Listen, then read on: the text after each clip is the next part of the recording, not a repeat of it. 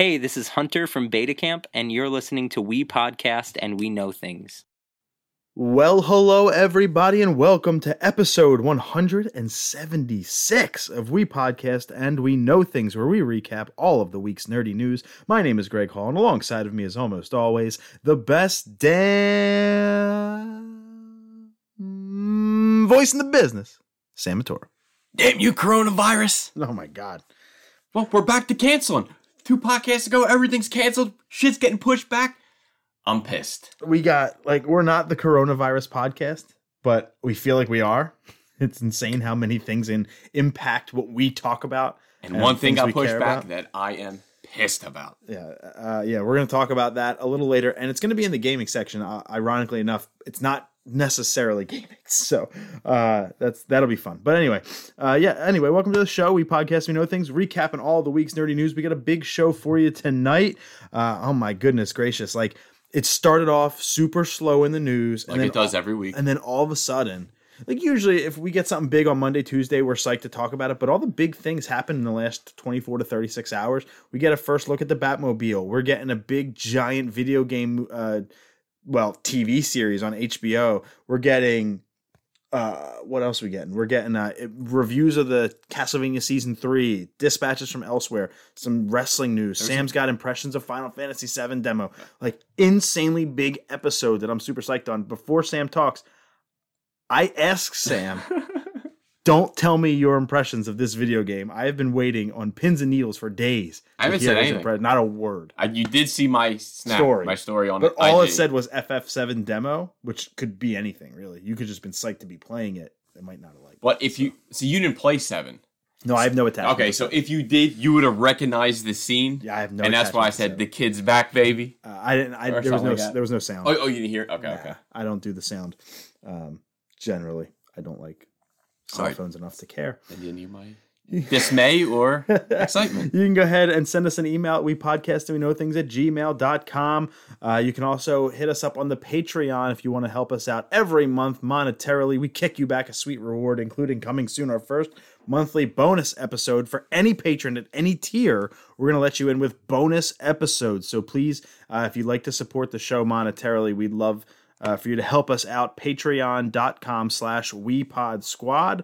And also just some shit to talk about tonight before we get started is the day you're hearing this is March 6th or after. We're recording it on March 5th. The day this drops, March 6th, we are going to be live at the Foundry in Philadelphia, Pennsylvania for the 3rd time. Thank you to the Foundry for having us back, doing an awesome interview with a band from Ottawa, Ontario, Canada. It's playing a show with Sleep on It, Never Kept, Between You and Me, and Goalkeeper. We're talking about the one, the only Bearings. Be my first concert of 2020. Me too. I'm super psyched on it. So we're going to not only do a backstage interview with Bearings on Friday night, aka the night you're probably hearing this, but it'll be available Monday, which I believe is the 9th.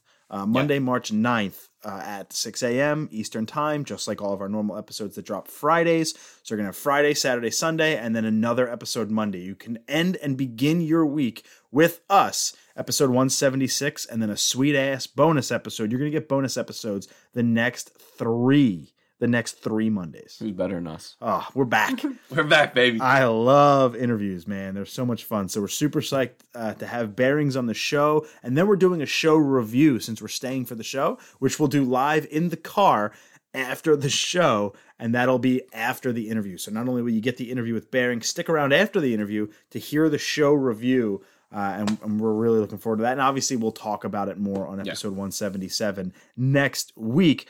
But super psyched. Thank you to Bearings for coming on the show in advance. We are really appreciative of the opportunity. So we're going to start with our picks of the week tonight. We're going to go into trivia. Like I said, we got a lot of stuff to cover in movies, including the new Batmobile, TV, dispatches from elsewhere, Castlevania, some She-Hulk stuff. That's where our top 3 is going to be housed, right around some news that came out about the She-Hulk series coming to Disney+. Sam will take over in gaming for his Final Fantasy VII Remake impressions. Oh, by the way, Ghost of Tsushima got a friggin' release date, so we're going to talk about that. I have a music review for an album in the music section. We have 2 stories in wrestling. Sam's going to take over for his CGC Spotlight of the week, and we will get on out of here. So a packed show here in 176. Let's start out with our picks of the week. All right, I saw a new movie just came out with Daniel Radcliffe, Guns Akimbo. I don't know if you saw the trailer. Where it's like Edward Gunhands. Where he gets 2 handguns, one bolted in each hand, and it's called Akimbo for a combat technique in which 2 weapons are used in each hand, and it is freaking bananas. If you liked Crank, Death Race, Crank 2, Death Race 2, Scott Pilgrim vs. the World, and John Wick, it is all of them combined in the best freaking way. This movie came out of nowhere. I only knew Daniel Radcliffe, and just seeing him, how far he's come. Like, he's not just Harry Potter. Like, he's actually a great actor. It was a Edward blast. Pattinson comes to mind. Yeah, truth. It was only 95 minutes. It was short and sweet. 50. Did you see it theatrically? No, it's in theater. Okay, on a Fire Stick. Gotcha. 53% on Rotten Tomatoes. I thought I knew the other chick, but I can't remember what she was from. But if you just want to like just kind of go and just have your brain turned off and just have some wacky goodness and how they keep count of the bullets, it's I wish they invented that because I think that's really neat. And just the struggles you would have to have handguns bolted to your hand. You can't even put on pants. He's in boxers 90% of the movie. Can't wipe your ass. He finds a way. I'm sure he finds a way. I don't even say because something happens with that, and I'll leave it like that. But if you want to have some fun, you got an hour and a half. Definitely not for the kids. Sit them out. Have some fun. Guns Akimbo. Mine is an HBO documentary series that is ending, I think, this week, maybe next week. I think it's ending in a couple days with episode 6. It is McMillions, the documentary about the McDonald's monopoly scandal, which is like, you think it doesn't sound interesting, and then you watch it and you're like, I've been lied to my whole life. I've been lied. There was never big cash prizes like they've been telling us all these years. I got Boardwalk and I didn't win a thing. No, it's an incredibly gripping documentary. I'm such a documentary sucker. So it's like, you got McDonald's, you got Monopoly, you got documentaries, and you got HBO, who in my opinion does the best documentaries out there, including Netflix. So this was a great package. I'm caught up. I binged it. So I'm really happy to do that. Excited for the season finale. I think the series finale this Sunday night. Pretty sure that's when it is. And I think it is only 6 episodes. Everywhere I looked stopped at 6. So I don't know if there's more. Although the 6 synopsis said, as we gear up for trial. So I was like, maybe there's 7 and 7 is the trial. So we'll find out. But anyway, if you owe it to yourself to catch up on McMillions, you'll think twice, but you'll still eat McDonald's. Yeah, I mean, it's funny. I had a 10-piece earlier. It was phenomenal. A little hot mustard. See, I went to McDonald's, last Tuesday or something like that on a whim because we were out of food in the house and I didn't feel like going food shopping. So I got it and I was staring at the hot mustard. And I know that's your accoutrement. I know you love the hot mustard. My favorite. So I said, can I get the honey mustard? Dude, it's so freaking good. I'm a sweet and sour man from McDonald's, man. So for me to even change up to honey mustard, which is my overall favorite condiment, is a big step for me. McDonald's has some solid honey mustard. But what I love about McDonald's is they create their sauces to fit the way their food tastes. McDonald's sauce doesn't taste great on other things like it does. Like you mix sauces from other stuff? I can see that. It's like I tried, so I had these frozen nuggets that I gave Helena. She didn't eat them all. There were 2 left. I was like, let me rip a sweet and sour open and dip it. I was like, this doesn't taste good. Because it's not a Mickey D's combo nugget. is all wrong. So it's like, kudos to McDonald's for capitalizing and monopolizing on the sauce market. But anyway, McMillions is a great show. A great documentary series. You owe it to yourself to watch it. So that and Guns Akimbo are our picks of the week. Lock it in. It's trivia time. It is 0-0. We're all tied up 2-2. Yeah, 2-2 for the overall trivia challenge as we're trying to get to 3. Best of 5 here. We didn't actually set out on a best of 5 3 years ago when we started this. No, we just, it just kind of happened. Yeah. But anyway, we're tied at 2. Sam won the first 2 trivia challenges. I've won the last 2. First to 11 win by 2. We're starting over this week 0-0. Mano a mano. You're going fucking down. We'll see. I'll lead it off. I stumbled upon this and I found it very interesting. I am 6 for my last 6. So like the Flyers. Let's hope hoping to break not to break that. What year did they first introduce pinball flippers? Jesus, what? Pinball. Yeah. Flippers. It's exactly what they're called. What year did they first introduce the flippers for pinball? I was like, oh shit, that's a good question. I didn't know. I don't know, dude. I'm gonna need the answers, and I'll tell you, this is going 7 for 7 here is a 100% guess. 1939, 1945, 1947, 1952. That's a good range there. Yeah. 2 in the 40s, so I tend to think it's one of the 40s. Can you give me the 40s again? 45, 47. 45. Incorrect. 47. Yeah. When you give 2 in the 40s, I was like, all right, it's got to be in the 40s because I think the same way when I come up with my answers. All right, so 0-0 to me. Now he'll change it up, or he won't. Yeah, or Maybe he really. won't. Oh my God! Now it's like Think about that. Psychological. All right, mine is not a year question as much as I actually wanted to give you one. I had one in mind. I was like, I can't do the year thing. Turns out you did, so I'm happy I didn't. What city in the United States is Judge Judy filmed in? I have no idea. Let me hear something. Something? Yeah, perfect. Is that it? Is that That's what you want exactly to hear? it. Let me hear the Perfect. answers. All right, cool. Is it A, Los Angeles? Is it B, New York City? Is it C, San Francisco, California? Or is it D, Phoenix, Arizona? San Francisco. Incorrect. It is the obvious one. Is LA. Los Angeles. I was going to say that. You said San and I kind of just... That's why I put in the 2 Californias, just like you put in the 2 40s. Yeah. We have similar mindsets. I'm pissed, though. Yeah. I wanted to take the lead early. When I first came up with it, I was like, all right, I'm going to go LA, San Diego, Sacramento, and San Francisco. But I felt like if I did that, it was too obvious. So I went New LA. York because New York could I thought it was New York growing up. I know she's not New York. I thought it was growing up. That was the only one I 100% knew she wasn't in.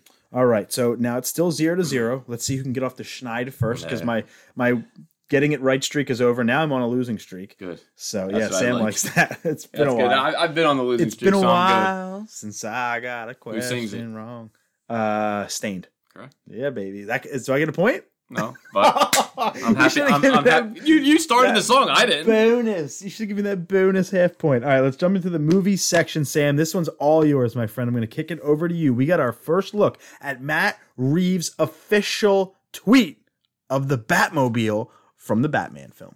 And right off the bat, I think I talked to, part of the pun. I talked to so many people on IG, man. So many people, DM because I put it on my story. I know you put it on our story. I think you posted put it on it. our actual posts, yeah. And dude, I liked it. It was a different take on the Batmobile, and everyone always compares to when Batman's already fully established. I'm like, guys, how many times do we have to tell you? This is an early year version. 1, year 2, year 3. I think it's the first 3 years of Batman. Honestly, you get a nice look at the suit of Batman, which I thought. I don't know if it was Robert Pattinson or if it was his stunt double. I thought that looked great. I like the armor of the car. You figure what, 1970s? I think you said Challenger. A Dodge Challenger. I thought Mustang. I heard a lot of people say GTO. Or did I say Dodge Charger? I can't remember. You said one of them. An American muscle car. That's the vibe I get. The engine in the back. Yeah. I'm all for it, man. Like I talked to so many people. Like, don't get me wrong, you're going to get the few people that are butthurt. Yeah. I saw a lot of people's list of favorite Batmobiles, and a lot of people kept saying Affleck's. I was like, honestly, out of all of them, Affleck's was just okay. that honestly could be my least favorite. What about Bale's?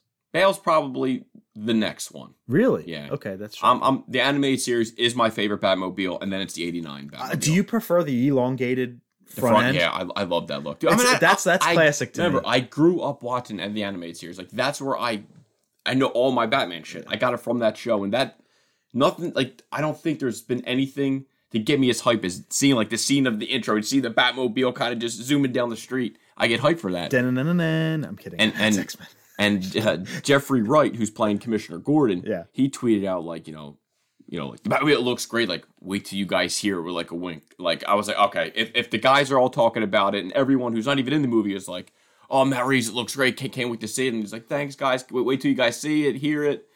What did you think? To be fair, if you were on set, would you say, guys, it sounds like shit? No, it's true. That's true. So, to be fair to the eternal pessimist. But I mean, it's good rather than just not say anything. Like, I'm just right. It's just good to be vocal about it. Right. So you support the project that you're doing. Yeah, and no, like I said, I thought it looked like an American muscle car in all the best ways. I like simple. I don't want decked out craziness. Like the Batman who was riding the Batcycle, the stunt double, that armor looked weird to me. It was like it was very heavy armor. Yeah. But this, now knowing that that's just probably when he rides his Batcycle. And he goes back to that more simplistic, just the suit. It kind of reminded me of Talon. He's in like it's got like little spikes Cordales? that stick out of the arms. I and think stuff. they It could was be weird. could be projectiles. Sure. But I think that's like overkill, and I get it. It's also for safety when he's driving a motorcycle. We saw him fall in one of the videos. But I like that when when you see Batman, the majority of the time, it's just that simple suit that Matt Reeves posted in the camera test, and that's translating to when he's in the Batmobile, which is, again, it's a simple Batmobile. Yeah. I, like you, prefer the elongated hood. I think that's distinctive. Yeah. When I see that, I think that's a Batmobile. I mean, I think if anyone knows me, you know Batman the Animated Series. That's my favorite Batmobile. That's what I grew up watching. I think it's badass. Next one would has to be the 89 Batmobile with Keaton. Yeah. I think that's badass. Go ahead, I'm sorry to cut you off. I just seeing people like, oh, that's not my Batmobile. That's not this. It's like, you know, in Detective Comics 27, Bruce Wayne, Batman's first appearance, you know, it was a red car. Yeah, I saw you showed me the photo. And I just wanted people to see. It's like, who didn't know? It's like, oh. Did you see that? It's like, yeah, you didn't know that was red, did you? Unless you know comics. Or you're colorblind. I mean, that is very true. Like, so you don't really see, like, Batman 5 is, like, the first, like, Detective Comics 48 is its first time named as the Batmobile. Batman 5 is, like, its first. When did it debut? 23? Detective Comics 27. 27. So you went 21 issues or something like that with it just not having a name. Yeah, it was just like a red car. That's crazy to think about. Yeah, and because they're first coming up with and they're going as you know, on the fly. And then from Batman 5, it kind of comes into play, which I have. And then Batman 20, which will probably be my CGC spotlight for next week because I already had this one done. But Batman 20 is the Batmobile's first cover appearance, which has like the Bat logo symbol in the front. Like, it looks awesome. So I'm all in for this movie. Just how it looks, like the Batman Noir. I'm in. Take my money. You got me. And now, to appease the fans that like it when we disagree, yo, it fucking sucks, Sam. How could you fucking like this thing? No, I know you're kidding because we talk. I like it. You know, for me, simpler is better when you overdo it. And what I really hope, and because Matt Reeves posted it, I think this will be the truth. I hope they don't add a lot of things in CG in post. Like, I'm sure they might touch it up a little bit. Right, and the things that come out of it and the projectile, I'm sure that'll all obviously be CG, but the fact that the majority of this is practical, because it wasn't just a shot from some schmuck on set who took it. This is Matt Reeves who posted these. These are official shots. I love the look, man. Under the bridge, I love that whole thing. I thought it was great. I think we always love it when stories come from the source, like the maker, the creator, and when Matt Reeves, he's the one who's been announcing a lot of the castings. He's the one single one. He's the one who dropped the camera tease. The camera test. He's the one who's dropping the first photos of the Batmobile. I don't think he was the one who posted the cycle. I think that was an on-set. Yeah, that was leaked. Photo. So that's like the only leak we've really had. Which I'll take that. 1 for 3 or 1 for 4. I'm good with that. I'll take that all day. So to see this. What I'm excited for is to see the inside. To get the eventual shot of Pattinson with the mask on, sitting down. You know that's going to happen in the movie. I mean, who doesn't love the gadgets? Who doesn't love the gadgets? And what that's going to look like on the inside. Does it look like just a normal car? How many levers? This, that, and the other. How many buttons does it have? And it might not even have that. Right. You know? And because if it is year 1 Batman or year 2, 3, he's still developing those things. Mm-hmm. He doesn't have a fully loaded Batmobile yet. It might just be his thing to get him from A to B quickly. And you could damage the whole thing in the next Batman movie. There's a whole new Batmobile. So I have an open mind to it. I like every direction and every button this movie has pushed so far. I'm on board with it. That's what I like to hear. I am at a point now where it's still a year and change away, so I'm not going to get the hype machine rolling because we got too much time. You got too much time for me to like think about it all day, every day as a casual DC and Batman fan. But I think as we get closer, and I'm not saying trailer, I'm in. Like, I'm going to see this film. I don't need a trailer. As a matter of fact, if I don't see a trailer, we're going to see it. There's as much as I would love to say, I'll skip it. I know me. We got to talk about it on the show, all that stuff that's unavoidable. But at the same time, if I don't see any footage for this movie, I'm still going to be just as psyched to see it. And you know, I care a lot about two things, and I've mentioned one on the show before. I want Edward Pattinson to be a good Bruce Wayne. Robert Pattinson. Did I say what I said? Edward. Yeah, did I? Whoops. I did. Totally did. I want Robert Pattinson to be a good Bruce Wayne. I want him to be convincing out of the suit. I think he's going to play a great Batman, but is he going to play a convincing Bruce Wayne? Because this is a Bruce Wayne we haven't seen on film before. See, and it's funny that we're opposites. I know you mentioned that. I think he's going to be. I think he's going to be a great Bruce Wayne. I'm like, I just need him to be a good Batman. But my whole argument to that was, majority of the time, it's going to be a stunt double. True. Doing all the stunts and the driving and all that stuff. So, like, But the second piece goes to that of your concern of, okay, not a concern, but your hope of being a good Batman is I need him to have a good Batman voice. Yeah. I don't like Bale's Batman. See, and dude, I'm one of the few that I was on board from day one. I can't under fucking stand him. I can't under fucking stand him. I loved it. I liked Affleck's voice too. I like that a lot. So give me that. I can't imagine Robert Pattinson going like this. No, it's not very convincing. But George Clooney just talked normal. He did 100% nothing the whole time. I'm like, how could you not know it's Bruce Wayne? Because he doesn't change his voice inflection at all. I think Kilmer didn't either. Or very minimally did Kilmer. It's funny because I was talking to a lot of people today about Batman Forever. A lot of people shitting on it, except my boy Julio. Only guy I know that's his favorite Batmobile. There's is always Batman. someone. Which is cool. And I was like, you know what? Shout out to Julio. I like Batman Forever. Did you guys talk about it down by the schoolyard? No, we did not. But I like Val Kilmer. The only part I obviously was the overacting for Carrie. That's the one. It took me so out of the movie. But that doesn't take you away from Kilmer. That just takes you away from that movie. No. It just like when I see him in the Riddler, I'm like, move over a little bit. Like, let me just Kilmer, do your thing. Yeah, you're right. It was definitely a little overkill, but that's Jim Carrey in the '90s. It was all overkill. Yeah, true, His shtick was overkill. Yeah. You even Tommy Lee hated him because of his overacting.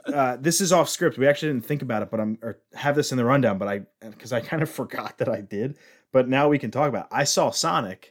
Hey. And we have different opinions. We definitely have differing opinions. Just bringing up Jim Carrey. We'll move on because we're actually going to get back to something DC in a second for our next story. But just real quick, I also saw Sonic. I saw it last week, and I texted you about halfway through it, and I was like, bro, I could fall asleep right now. Like, it was just so shocking. Mad to me. And it remains mad to me. I forgot that I saw it until just now, so thank you for reminding me with the Jim Carrey thing. Jim Carrey was easily the best part of the film. Easily. James Marsden was good. I just like James Marsden. He was fourth on my list. Fourth on my list. It goes Jim Carrey, Ben Schwartz as Sonic, Tails. Oh, spoiler alert. And then whatever. It's fucking Sonic the Hedgehog. If you don't think Tails, I thought you were going to say the L, and I would have cried right here. the mother, Sonic's mother. The L. I lose cries. Yo, she, hit the 30-second button if you don't want to know. 1, 2, 3. She gets a fucking arrow in her. You see it. It's vicious. Why do you think I said I almost shed a tear in that movie? That movie got me. The first little bit I was hype on, and then it just became a little bit boring to me. I love the world stuff. Here's when you see him in Green Hill. I just thought that was so neat. That was neat, and I think that the very beginning was cool for me to watch him go from he's like I can get from the one end of the island to the other in 2 seconds. Yeah. I'm like, oh, that's Green Hill Zone. That's cool. That's my flashback to the past. But as the movie progressed, I was like, meh, and I'm okay with it being a meh. I just want it to be a meh because that doesn't mean it was a stinker. No, it made money. We're going to get it looks like we're getting a sequel. And with an end credit scene the way it was, we're absolutely going to get a sequel, especially because it made its money back and then some. So, was it meh? Yeah. Is that a good thing? Kinda. Because it doesn't join the pantheon of terrible video game movies. No. I think Tomb Raider, and I think it's up there as a good. I think it's in the positive. Yeah, I mean, listen, it outgrossed on its debut more than Detective Pikachu, and I never thought that would have happened with the phenomenon that Pokemon. I mean, don't get me wrong, Pokemon's lost steam over the years, but I never would have thought that. So it's good to see that it did well. I'm happy for it. I won't hate on the fact there being a sequel, but I know now that I will not see that in theaters. I will wait. See, I granted, would. It cost me $8. Yeah. $8 well spent. You know what I mean? $8.07. I could spare it for an hour and a half. It's not like you were there for 2 hours, hour and a half, boom, in and out. Yeah, and you know what? I will say in the theater I saw it in, there was a lot of kids in the back making a lot of noise. That was the first thing I told you. You saw it in the wrong theater. It distracted. It's the only theater that had it at a time I could see it. I saw it in the Dolby, in the Chamonix. It was it was so loud. Yeah. It was all. It was. I had a different experience. I think that it kind of ruined your experience. And it wasn't the comfortable seats. It was the old shitty theater seats. I think that's exact. That plays a big factor now. It does, because when there's silence in the movie, you hear people talking and cursing and doing shit up top, like we did when we were kids. So I can't hate on it, but it was definitely distracting. I'm like, hey, I'm a 32-year-old trying to watch Sonic. Can we please be quiet? There was Keep a it mom. down. There was a mom with a baby that she had to move because of the kids. Crying. No, because the kids were cursing so much in the back. Oh, wow. She moved. So like, it was not a great. A quarter of the way through the movie, some friends had snuck in. So one of the dudes runs in after them and is pulling them down and kicking them out. Oh, and that's geez. 10 feet to my left. Very It's distracting. very distracting. Yeah, So this I day will and age, say, you're concerned. You don't know what could happen over right, there. and there's a little bit of me that was like, I got taken out of the movie because of the shit going on around me. I couldn't like immerse myself. So, maybe one day give it a rewatch. Nope, I'm all set. Yeah. Nope. Okay. Heavy, Okay. hard, all set. All right, let's get back to the show, Sam. Justice League Dark Apocalypse War. If that's a movie title, I'm happy for it. It got a trailer. You're psyched on Yeah, it. it's the next DC animated movie. I can't freaking wait. You got Matt Ryan's coming back to voice John Constantine. He's on the This Legends is of Tomorrow. Swamp Thing and John Constantine. He's in it. Obviously, Superman. Jason Mars back for Batman. Jerry O'Connell, Superman. Rosario Dawson's Wonder Woman. So it's the whole Justice League. And then some. It's why it's Justice League Dark. It's everybody. And Nathan Fillion's back as Green Lantern. Like that's it's awesome. again, Rainn Wilson as Luthor. I'm still not a fan of him as Luthor. The trailer, he only had like one or two lines. He did sound better than when he was on the Death of Superman. Mm-hmm. I have to see it because it's Darkseid. It's going to be badass. It's also rated R. You told me that today, as a matter of fact, because I think the trailer dropped on Thursday. Which I believe the it's day we're only the recording. second DC animated movie that's rated Besides R. Killing Joke. Yep. There could have been a good trivia question. True. Yeah, It but that would've could have been been. Yeah, it would have been a layup. But Absolutely. I'm all in for these movies. I think it's a little bit longer. I believe it's like an hour 45. Sometimes Well, they got these a are lot like of an hour characters. 20. They got a lot of and this is a characters. big story. And what I like, they're taking a little bit of stories for BBS. Jim Lee did a lot of sketches, design, and they took a lot from that and a little bit of Snyder's idea and kind of tweaked it here. So I'm really excited. You know me. I buy every one of these movies, but this looks awesome. And then you have another DC animated movie coming out really soon, and Superman Red Sun. We It's out read the review last week. It's out digitally. I know people have seen it. I heard actually one person actually DM me, said he loved it. So when you said like the review said the ending fell apart, he was like, I absolutely loved it. So I was like, okay, that makes me feel a little bit better. I'll have it on Blu-ray, Amazon. I think Tuesday it'll be in my door. Yep. And then they were supposed to do a premiere for it in, I think, New York City. They canceled that due to, guess what? The coronavirus. So if you come here for your daily dose of coronavirus, stick around. Yeah, there's more stuff getting pushed back. We have an update on a little known film that I wish would become a TV series is Uncharted. And part of my 2020 wish list was for this film to get canceled. Not because I don't want it. It's because just like take it out to the fucking pasture. It locked in its seventh director. It lost 6. Ruben Fleischer, who we did report previously was rumored and in talks. He has officially signed onto the project. So we lock in Ruben Fleischer for the Uncharted film. It begins filming very soon. And also they locked in Sophia Ali, Tati Gabrielle, and oh, by the way, Antonio Banderas. Who is, if he's a bad guy, he's a great bad guy. He will definitely be a bad guy. I've been on board since day one for this. I can't wait. Tom Holland, Mark Wahlberg, Antonio Banderas, And- directed by Ruben Fleischer, who did Venom, who did Zombieland.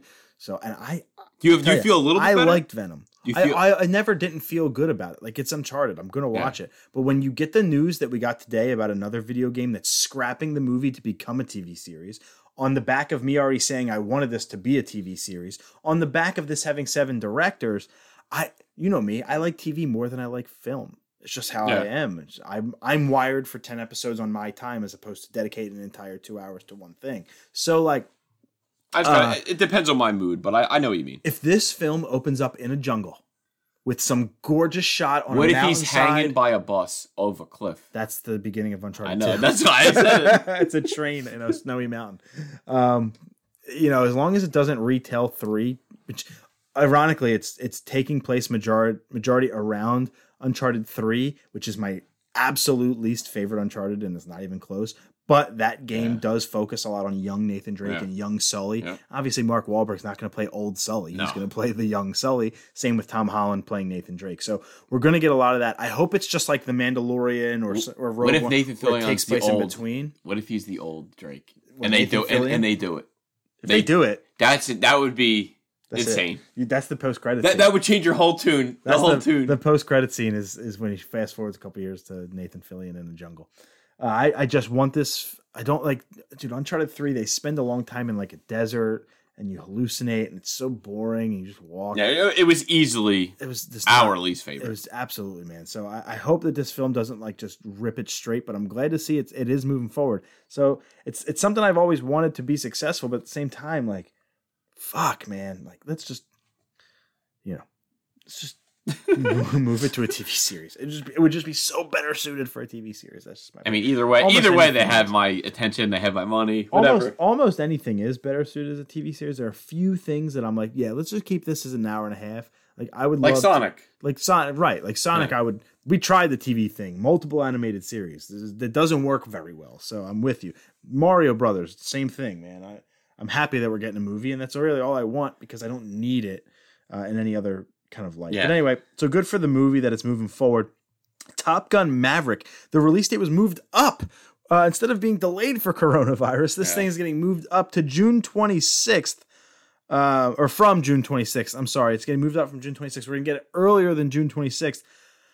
So now we're going to get June 24th. Oh, a whole 2 days. Oh, man. Can't wait. If you couldn't wait for Friday the 26th, you get it on Wednesday the 24th. So go enjoy yourself. I mean, I got to see this movie. There's no way I let this one pass. We see this a lot around the July 4th holiday because that's a big movie going week. True.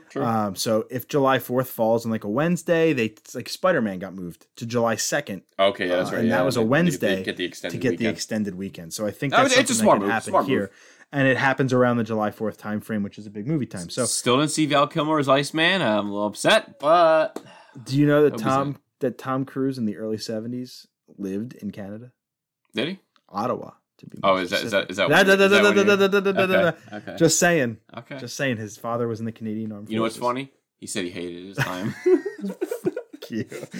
No Time to Die has been delayed from April. Yeah. Not a big deal. We've seen a lot of things get delayed a month or two. Oh, wait. Till November. This is because of the corona. This was my because I was pissed off. Well, they never said the coronavirus. They said like the safety and whatever. In other words, coronavirus. That's what they meant. Hey. They didn't. It was coming out day before my birthday, your dad's birthday. Now I'm pissed. Got to wait till November. That's a long delay.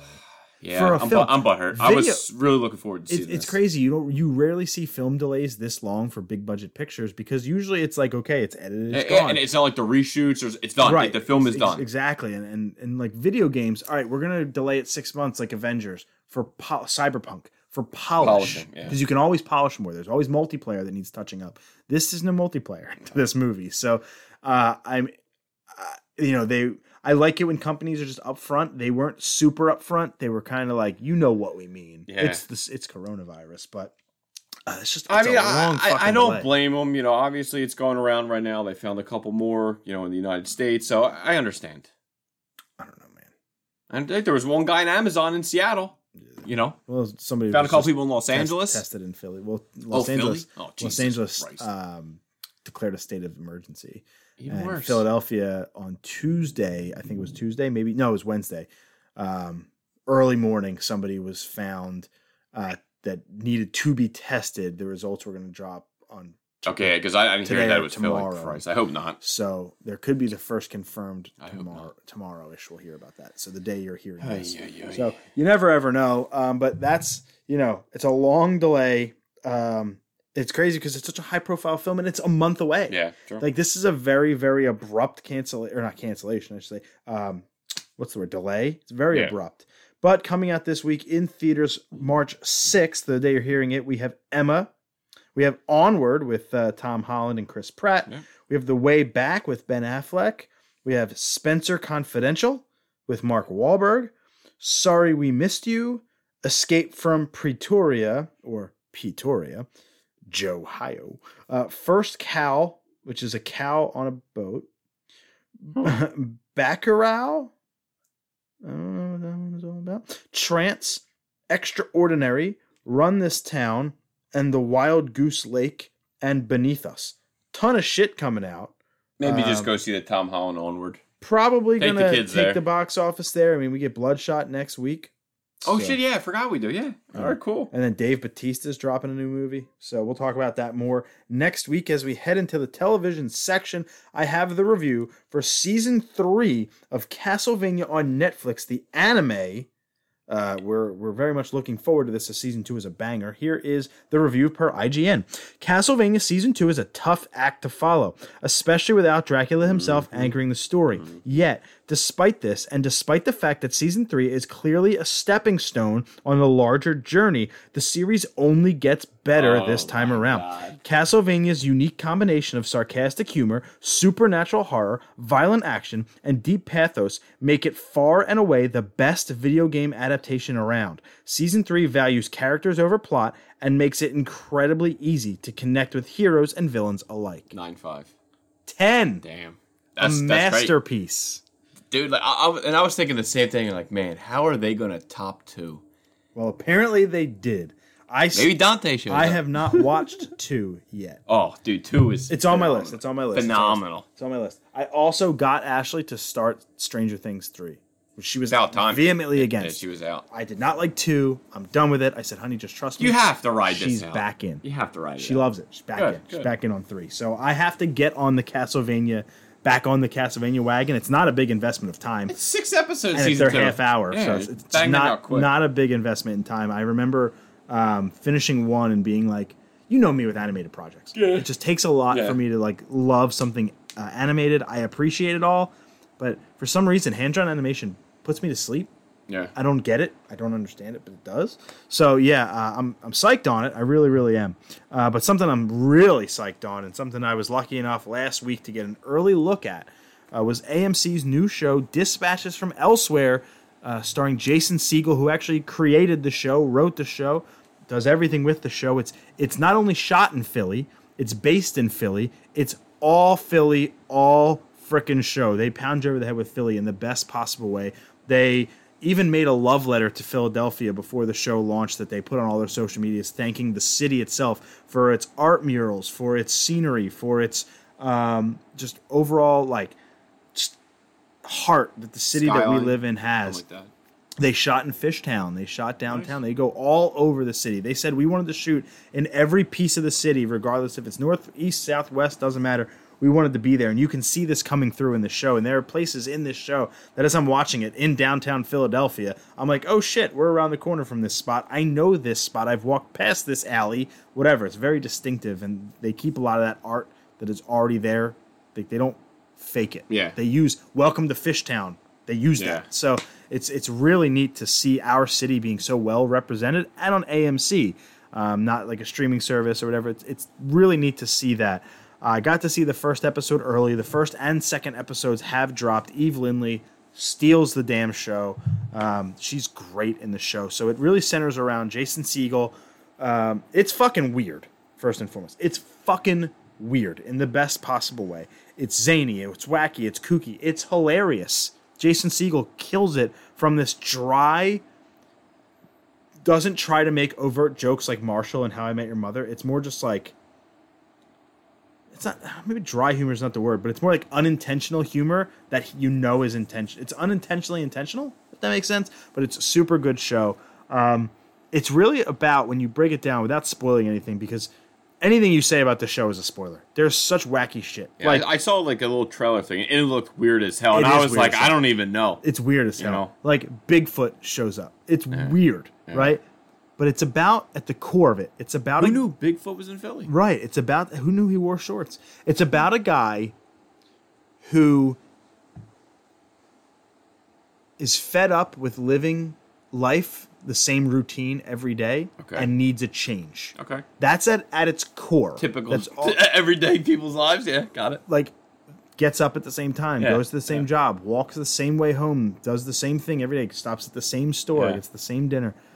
I need a change. And then one thing, it's like the butterfly effect. One thing happens to start that change, and then it goes on a whirlwind ride. Meets up with 3 other people. Well, meets up with a lot of people, but specifically Andre 3000 from Outkast. I do like him. Sally Field, the mom from Mrs. Doubtfire. Fields, Sally Field, not Fields.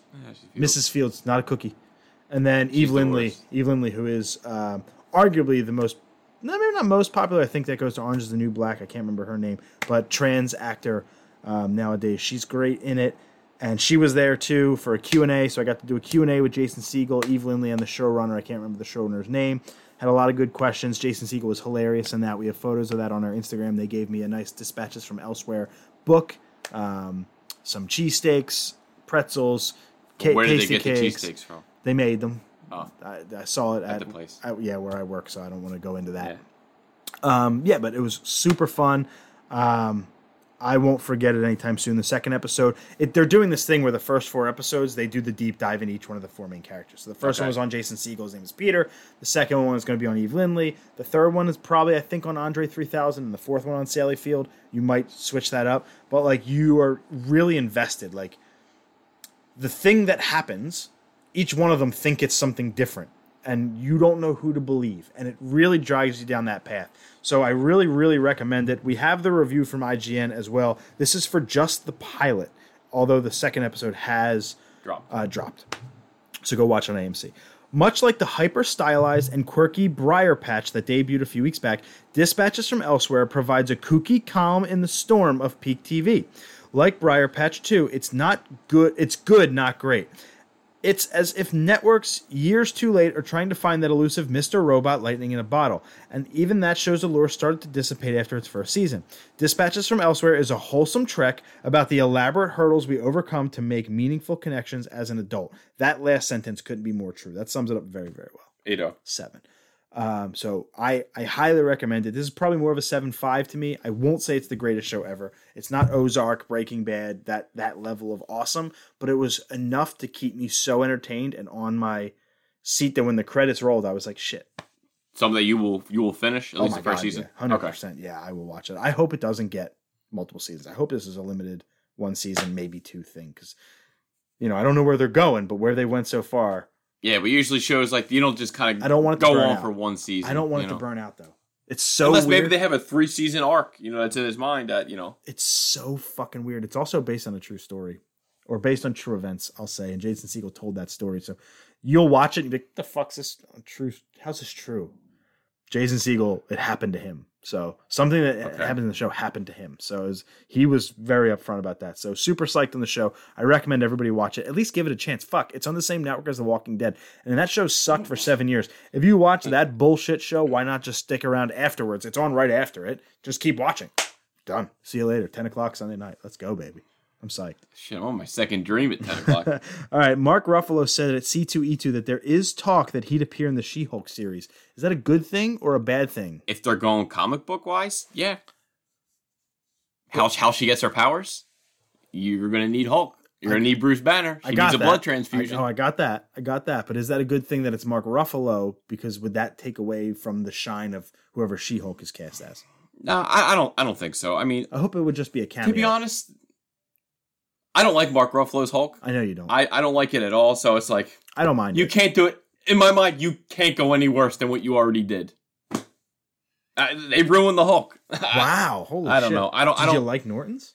I love Edward Norton. He was actually my favorite. Okay. I actually loved Who Edward was Norton. the other guy in 03? Eric Bana. Eric Bana, that's right. But I know there's other people that are with you, but I know people love Professor Hulk. That's not my Hulk. Yeah, I know. That got a big pop during Endgame. And it was, oh, look, it's Smart Hulk. And then that whole joke went on for 10 minutes That was too long. And I was like, there's 10 minutes I would have saved. I would have cut that whole scene. The thing I don't like about Ruffalo's Hulk is when he is in the Hulk and he tries to be like the smooth talking hip dude, like with the fist bumps and stuff. It's like, I actually just like him. I just look like, damn you, Foggy, you ruined Hulk. Like, that's why is there a Hulk movie? It's like, you kind of backed him into a corner that he can't do it. Like, we're going to reboot the Hulk now, which you're basically going to have to do. Well, they could do the Spider-Man treatment where they make the Hulk movies at a separate universe, separate time. Yeah, I mean, kind of a separate universe, separate time. Because I think Fox, which is owned by Disney, but I think Fox owns the part of the rights to the Hulk. Yeah, I don't think.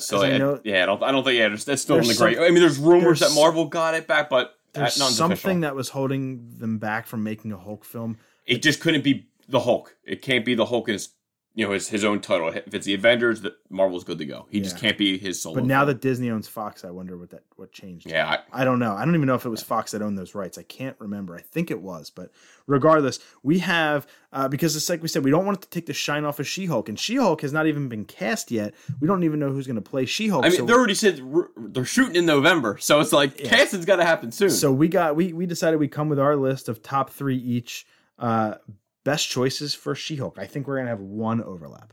Maybe. I think we're gonna have one. Yeah, I could see 1, maybe 2. No, I don't think 2. 3, I know this. She ain't on your list. Alicia Vikander. No. I do like her. I think she's a good actress. I thought she did pretty good in Lara Croft, the Tomb Raider. I loved her in The Man from U.N.C.L.E. That was with Henry Cavill. She was in the Jason Bourne movie, the newest one with Matt Damon. I think she could bring something to the role. She's only 30. She could do it. My number 3 is who I think you might have on your list. Gina Carano. My number 2. Yeah. So I think Gina Carano would already being on Disney Plus already kind of has a role carved out there in The Mandalorian. Yeah, how much is we she? don't know how much she is on there. And plus the fact is though, but she already has a relationship with Disney and Marvel. So I'm sorry, not Disney and Marvel, Disney. So she can kind of fit right in with the Marvel universe since Disney is owned by, Marvel is owned by Disney. So I think she could fit into it. She has obviously the physique. Yeah, she's a good actress. She's a UFC fighter. She could do the action. Yep, she's a good actress, and I think you only see her Deadpool, Haywire. She was in Fast and Furious 6. Yep, that's all I know that she was in. Yeah, but Mandalorian, and I think she was good in a lot of those roles. So I'd like to see her shine a little bit more. She hasn't really been a star yet. She's usually been. Even with Deadpool, Haywire was her only. Like her starring role. Yeah, and I think even in Deadpool, she kind of stole the scene she was in just from the character that she played, which was what was that? She had the fucking weird name. I forget the name. It was Hell something. I don't remember her name. It was like I just know she fought Colossus. Yeah, it was one of those weird names that didn't make any sense. I can't remember it, but I'll look it up. But anyway, yeah, that would be my number 3 and your number 2. Any other reasons why? I just thought because she's bad. She's the only on my list. She was like the only like woman that's like bulky that actually can like fill the sleeves as She-Hulk. Because the other 2, I think, my number 1, I think can too though. Okay, yeah, I just wanted to keep 1. I have to get Gina. The other 2, I wanted to take a chance. My number 1 is a stretch, but I think she could kill it if she got the role. Oh, you're still really looking for her name? I literally don't know her name from Deadpool. She was that low of a character. Oh, damn it. She was Angel Dust. Yeah, who the fuck am I thinking of? I think you're Mega Sonic Teenage Warhead. Yes, that's not her. That's why I was like, I hope he's not thinking of her. No, that's Brianna Hildebrand, who was Negasonic. I was thinking... Yeah, so Negasonic Teenage Warhead is who was I thinking of, but that was not Gina Carano's character. But I was not thinking of Gina Carano. It's funny that I couldn't remember Angel Dust, but I remembered the weird one. Negasonic Teenage Warhead. All right, my number 2 is Betty Gilpin. I love everything Betty Gilpin has been in. She was great in Nurse Jackie. Why does she sound like she's 90? Because she will be one day. Like her name, it just sounds like she's young too. She was young. She was great in Nurse Jackie back in 2013. She is absolutely fucking unequivocally excellent in Glow. She is the co-star with Alison Brie in Glow. She does a lot of the wrestling in the ring, so she's got the moves, she's got the action, she can handle that. She's got the physique, she's got everything. She got the acting chops. She's a wonderful actress. I think she could fill that role really, really well. And she's always, like Gina Carano, been like the 1B. And I'd love to see what she can do in that 1A. Give her the spotlight role. Betty Gilpin, breakout star. I love everything she's in. She's great. My number 1, Emmy Rossum. Whoa. I can see it, though. I think she is a fantastic actress. Hey, Drew McIntyre. Hey, he's at Flyers game. So, obviously, Jennifer Walter, She-Hulk, she is a lawyer. I think Emmy Rossum can play a lawyer pretty freaking good. I loved her in Day After Tomorrow. If you see her in Shameless... I loved her in Day. The first thing I ever saw her in was Day After Tomorrow. Yeah, Jake Gyllenhaal. Day After Tomorrow. Shameless, she was fucking Fiona for 9 seasons. Hopefully she comes back for the final season. It's a different choice. I don't think she's into the comic book stuff, so it was a shot in the dark, but I love her. She's a fantastic actress, and I think she could do great. I was going back and forth with Gilpin. Carano was always my 3. Gilpin was my 1, then my 2, then my 1, then my 2, because I settled on my number 1, who I think is actually underrated as an actress. She's been overexposed the last couple of years because of the profession she chose to move in. Roseanne? If she wants to sing the national anthem, she could be She-Hulk. Ronda Rousey. I can't see her that. I can 100%. She was in Fast 6, I think. She did another role. She is okay. And wrestling, when she cuts promos, that's acting. She was really, really good. You're on microphone saying she was terrible on. No, I'm not. Sasha Banks is terrible, and I don't like Ronda Rousey in the ring, because I don't like the MMA style when it comes to wrestling. I don't like MMA fighters. She just always looks so nervous in WWE when she would cut her promos. You're absolutely not incorrect. You're not incorrect. I just live is a completely different beast. And is a completely different beast. I like Ronda. I just can't see her. But what if she gets it? I'm sure very quickly you change your tune. No, I have. It's She-Hulk. It's one of Stan Lee's last creations that he did. Yeah, I mean, I was going back and forth with a ton of names. There were probably 8 names that crossed my list that I was like, holy shit! Like, I'm not gonna give more because I want to. I was pretty set. Like I was pretty good. Yeah, I like the idea of Emmy Rossum. That would be cool. That's like a dark horse. I think she'd be fantastic. Thing, but it's just really to see her in the, what could they do with her and She-Hulk? I don't know, because I just think she would be a great Jennifer Walter. All right, the big news that I'm super psyched to talk about in the television section, we teased it earlier. The Last of Us. That's right, the video game phenomenon, which is getting a sequel this May, The Last of Us Part 2, is getting a TV series at HBO, not HBO Max. It'll probably eventually end up there. But on HBO proper, from Craig Mazin, who created Chernobyl, my number 2 show, became my number 1 at the end of it all. Probably my favorite show from last year. Chernobyl, and Neil Druckmann, who, by the way, is not only the director of the Last of Us games, is the VP of Naughty Dog, which is the video game developer from The Last of Us. It's not just some schmuck guys who were like, oh, let's try to write this. No, it is straight from the source, so I trust the writing. It is also straight from the creative mind of my favorite show of 2019, Chernobyl. I think this is going to be a hit. At first, I was like, Sam texted me the news. I had actually literally just seen it 2 seconds before he texted me. So I was like, eh. Then we went back and forth a little bit. I said, meh. It depends if they try to retell the games or if they tell their own story, whatever. Then I click the article. I read into it a little bit more, find out who's writing it. I wrote back, Sam, fuck it. I'm all in, baby. Yep. That's what I wanted to hear. Jeans creamed, baby. I texted you and Shriver the same exact thing. I was like, here, you used to, like, all my friends used to talk about that game the most. I've never played the damn game. Maybe I have it right there. Maybe one day I'll get around to it. But I'll watch the show. It's fucked up. I'll watch it. The only thing that I'm like, fuck, is because it is a post-apocalyptic show. Now, it's not zombies. It's something else. It's very, very close to zombies, but they're a little smarter, a little bit more intelligent. They're not actually the regenerated dead. There is a disease. So it's like Warm Bodies. Warm Bodies is just flat out zombies. But it's not zombies at all. Like this is a different disease that you become something else. So think rabies. Okay. Think like if The Happening was good. But anyway, I can't. The Happening was great. This should be the new trend because when they made the announcement that this was going to be a TV series, they also made the announcement that they're scrapping the movie. Smart call, because this was supposed to be a film, which is why this news took me so off guard because I was like, well, what the fuck? But now I don't have to worry about that anymore. We're just getting a TV series, and this is the so this is why you were talking about Uncharted so much. Episode 1 needs to start before the outbreak. Episode 2 needs to happen as the outbreak's happening, and then from 3 to whatever, give me the after stuff with Ellie and Joel going through their we'll call it post-apocalyptic shenanigans, or just tell a brand new fucking story. The outbreak has to be a part of it. You have to realize that there are people that are going to watch this show and have no idea that The Last of Us is a video game, that have never played it, like yourself, which I hope you do get around to it. Like I said, I have the remaster right over there. I'm looking forward to part 2. I fully admit that as we were going through our top 3 most anticipated things of the year, I forgot about it. It would have been my number 1. Avengers wouldn't even have made my list. So, like, I can't fucking believe I forgot about it as I was going through. There's so much shit that happens. I just skipped right over it and forgot about it because it got delayed. Like you did Sonic. It got delayed. I was like, holy fuck! I just maybe forgot that it was coming out in May now. But regardless, super psyched on this news. I trust the writers. I trust the creative team.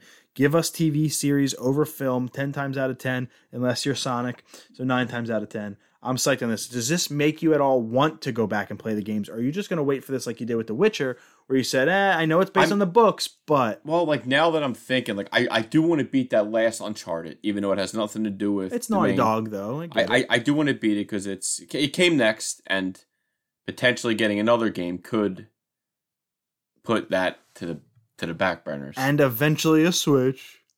Oh no, I'm focused on something else now, which I'll touch on. Which will come in April, which I'm psyched on that you liked it. Let's move on. We are rocking and rolling here. 54 minutes into the show. Judge Judy is coming to an end after 25 seasons in 2021, but with a catch. Yeah, I said to you, I was like, oh great, I'm glad she could finally retire. She is a multi-millionaire. She can, she's 70 something, I believe. She can actually enjoy the riches, maybe travel the world and retire. But she wants to do Judy Justice, baby. We don't know a thing about it, but she's going to start a new series called Judy Justice 1 year after the Judge Judy show ends and is syndicated. So in 2022, we'll see Judy Justice.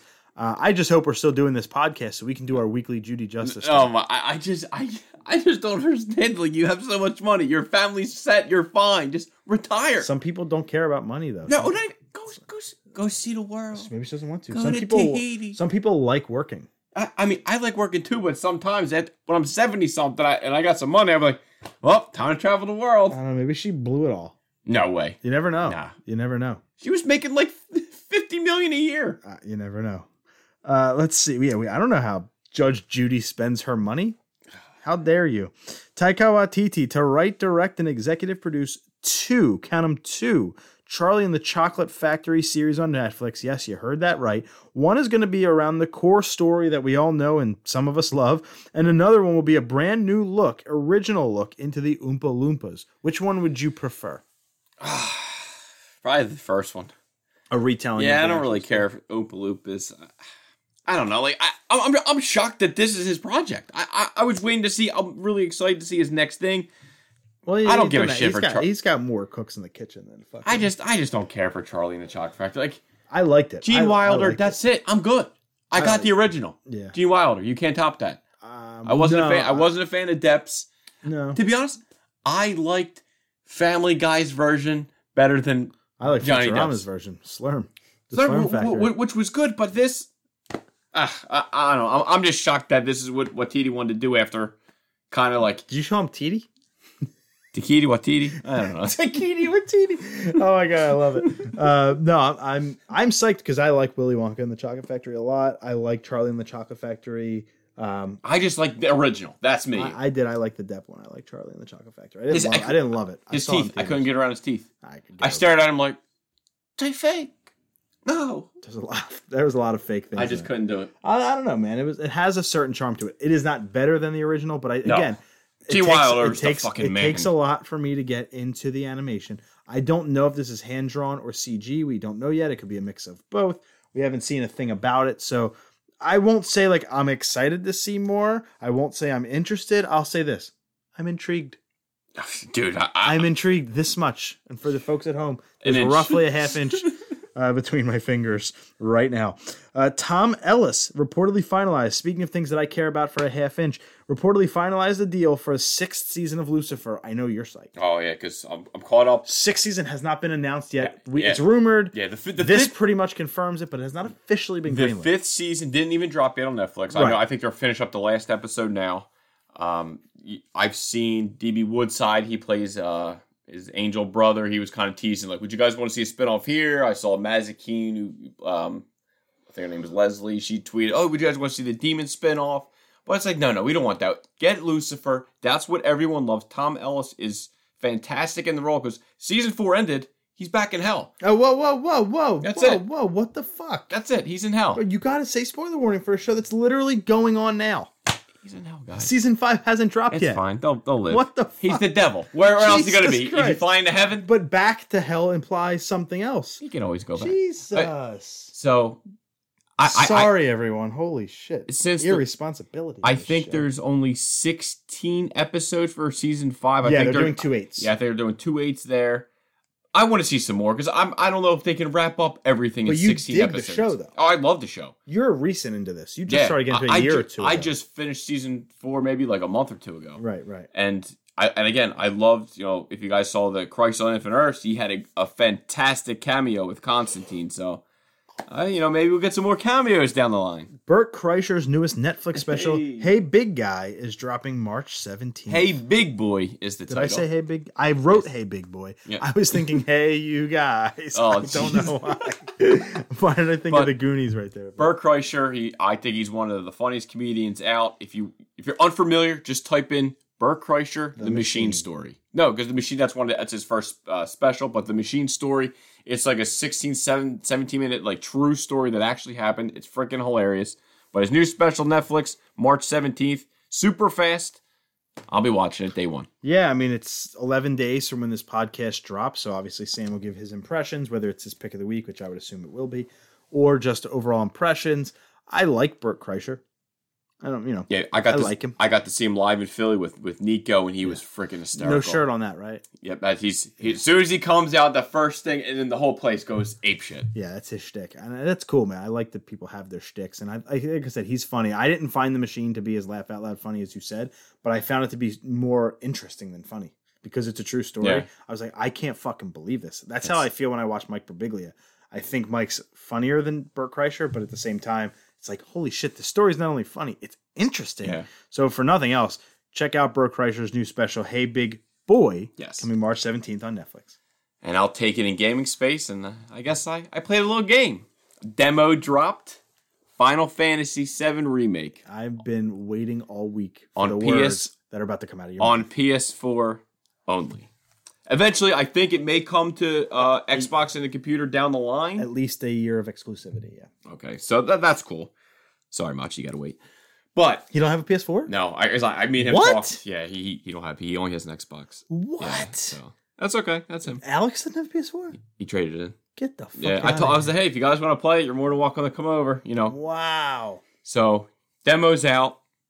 Only took maybe about 35 minutes to download. Brian Thornton told me 25 minutes. Oh, to download. Yeah, just. Oh, he was maybe- saying to play. Oh, to beat? Like it took him 25 minutes to beat? Yeah.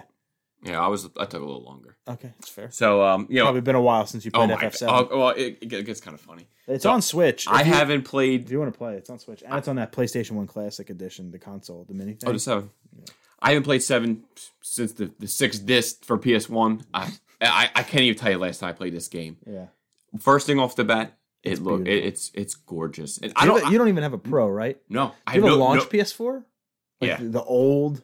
Well, no. Remember, I'm on my fourth you're- PS4. Yeah. So, a lot of issues. Thank God I had insurance. But the game is gorgeous. I don't have a 4K TV. Don't have the Pro. You have one, it's just not hooked up to your PlayStation. No, I don't have a 4K TV. I thought you bought one.